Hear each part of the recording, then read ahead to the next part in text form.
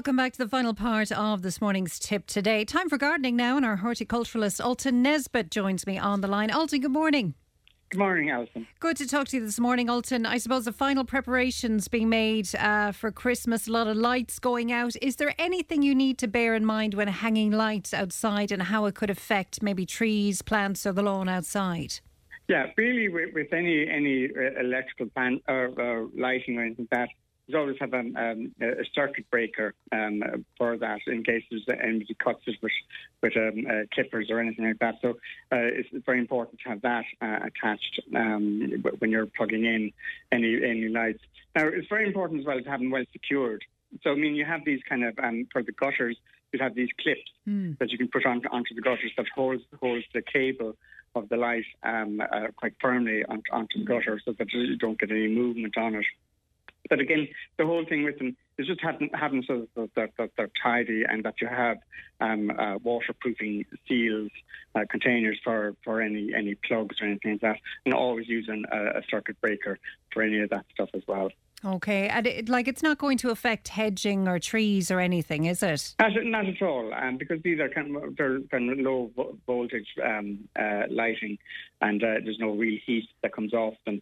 So, I mean, it's always lovely to have, let's say, at either side of the doorway, you have these lovely kind of topiary, let's say, pyramids or the ball type things, or the box or the U, and they're lovely dressed with the fairy lights. Now, you can get, there's not a lot of Christmas lights that you can get that are battery operated as well, which are very, very safe. And then they can have timers on them, so you can have them on for, let's say, 5 hours in the evening time. And then they'll switch off as well. So they're quite handy to have. So the battery-operated lights for either side of the doorway are quite effective. Yeah. And nothing more welcoming, really, is to have lovely lighting, soft lighting, either around your patio area or on your lovely trees or shrubs, just to give that lovely effect. Yeah, it's lovely. John sent in a Christmassy question for us. He said, I bought a holly tree about 10 years ago, cost €150. When I bought it, it was full of berries, but there's been no berries on it since. That was 10 years ago, from John. Yeah, really, with a lot of hollies, they're male and female. So really, if you get we have lovely hollies here, almost like the lollipop stick ones. They're particularly nice. And there's a one called Ilex Golden King, which is actually the female variety of holly. And then what you would have to have with that, or in close proximity, is Ilex Silver Queen, which is the male holly. Yeah. So you really have to have kind of cross-pollination to have plenty of berries on it. Now, there are some varieties. There's one called J.C. Van Tall, which is a very dark green holly, which is particularly nice. Not very prickly leaf on it, but it's a nice holly. And that has male and female in one tree, which is quite effective.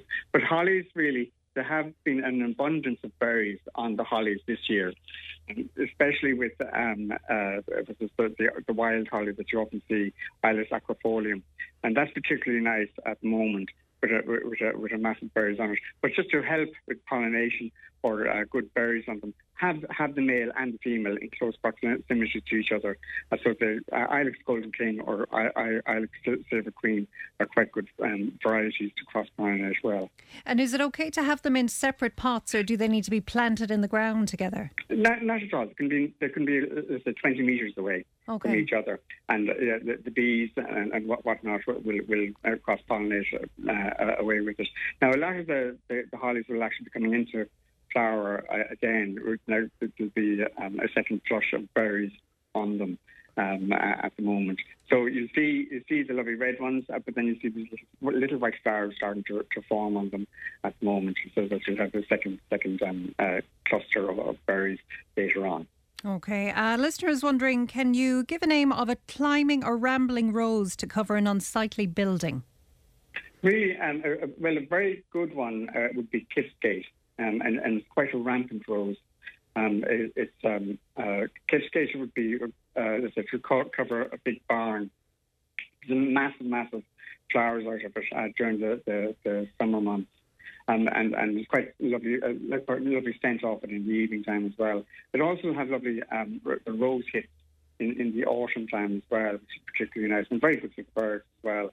But Kiffgate would be a very good variety but it is quite rampant. You would really need quite a large building for it to cover, because you can't have that now in a small garden, because it will take over. It will go up to, let's say, like 100, 120 foot and then that wide as well. So it's quite a vigorous rose. Okay. Listener is wondering, is it too late to plant bulbs? Not at all. If you have bulbs, if you still can get them, you can plant away, especially any of the crocuses or the anemones, or even there's a lovely thing called pendula, which is quite a nice one, or even the freesias and things like that. And they're quite easy to sow now. Again, plant them twice the depth of the bulb, and always put them in clusters of 5 as well, so you get a good display of flowers. Now, there's lovely varieties, kind of the more dwarfer type varieties of daffodils and tulips and things like that are particularly good for the front borders as well. So the little tete-a-tete daffodils, or even the little Red Riding Hood tulips are particularly effective to the front borders. Okay. Tom is wondering, can I use my home fire ash in the garden? Yes, it's very good. It's usually if you're burning timber or anything like that, it'd be a lot of potash in it. And that's very good for any of your fruit trees or fruit bushes as well. And it's very, very important just to put a dusting of that along the base of any of your trees or shrubs, just to give them a good boost of potash. It's a good fertilizer to have. And again, it's always important to use stuff that you have, especially any of the ash that you're burning. It's good to use that in the garden just to promote potentially more flowers. The more potash you have, the better flowers you get from your trees and shrubs. Okay, and even if you have little nuggets of coal maybe left, is that okay? Coal, that should be fine. There's no problem with that at all. Again, see, any of your composting or anything like that, if you're doing that, with the leaf mould or any of your lawn clippings or even the hedge clippings as well, is to incorporate all of that in together and mix it regularly so that there's plenty of aerated and it breaks down into lovely rich compost. And use that as a mulch on your beds and borders. Okay. Listeners wondering, have off-colour foliage on my plants. What can I do to help them? With a lot of plants, especially things like the camellias, Pierre's first flames, rhododendrons, even the azaleas and things like that are going pale in colour. It's usually a thing called a lack of iron. So it's very important to give them a good either seaweed-based feed or even sequestration of iron. It's a liquid feed. And that actually greens them up quite quickly and revives them, really gives them really good, healthy, dark, shiny leaves on it. So I would feed with either liquid seaweed or a thing called sequestration of iron. Just gives them really a good boost. So you'll have good, healthy foliage on your plants. Okay. Listeners asking, how do I control insect pests on indoor plants? Really, the best thing really is to use these sticky traps. They're little yellow traps that you can get, and you put them onto your pot plants, especially for inside, and use that so that you get any of your green fly or white fly that may be attacking your plants, or even red spider might sometimes can get in. So the sticky traps are probably the best thing. But we also have a Nurdop green fly and white fly spray, and that's quite a natural one to use. But generally what I tend to do is take the plants outside, spray them, especially underneath the leaves from below upwards, and so as you get in underneath the leaves of it. So often you find around your house plants very sticky substance. And that should be the kind of the waste from the green fly or white fly that may be sucking sap out of your plants. So it's to kind of remove all of that, clean the area where the plants have been, get rid of any let's just use jade fluid or something like that, just to clean the area so that there's no eggs or bugs harbouring in the glass panels or anything like that. And then put your plants back in again after about 3 hours or so that it absorbs into the foliage. Okay, I have time for one more, Ultan. A listener is asking, could you recommend arrangement for pots outside of a church that will tolerate frost?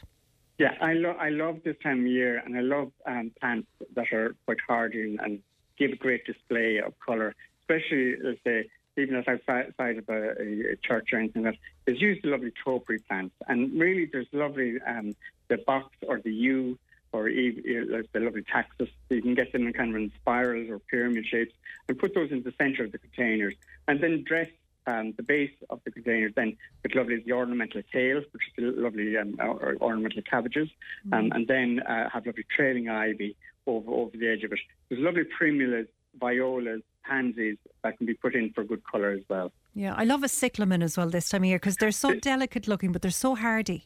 They're so hardy, and even after the hard frost, they'll actually bounce back really well. They really are particularly good, and they're very vibrant colours in them as well. And even have things that are lovely. There's lovely bulbs that you can get. There's the lovely paper whites or the hyacinth for just lovely scent to have it outside the doorway. So as the parishioners come in, and they can get the lovely waft and the scent of those lovely spring bulbs. Lovely. Ultan, thanks so much for your advice. Look forward to talking to you again next week. Thanks so much. Thank you. Thanks. That's Ultan Nesbitt. They're a horticulturalist with gardening advice. Any questions we didn't get to today, we'll bring them forward to next week for Ultan as well. Okay, that's it for today. Thanks for all your calls and your texts. Thanks to Emma as well, who was on the phones today. Fran is back with you tomorrow morning from 9 on Tip Today. Stephen is up next with a time tunnel. Owen then taking you through the afternoon. Until tomorrow, everyone, have a great day. Tip Today with Fran Curry. With Slattery's Garage, Puck On. You can't beat experience. With over 50 years maintaining Peugeot cars and vans, we like to call ourselves the experts. Call Slattery's Garage for a free vehicle health check today. 067 24111 or slatterysgarage.ie.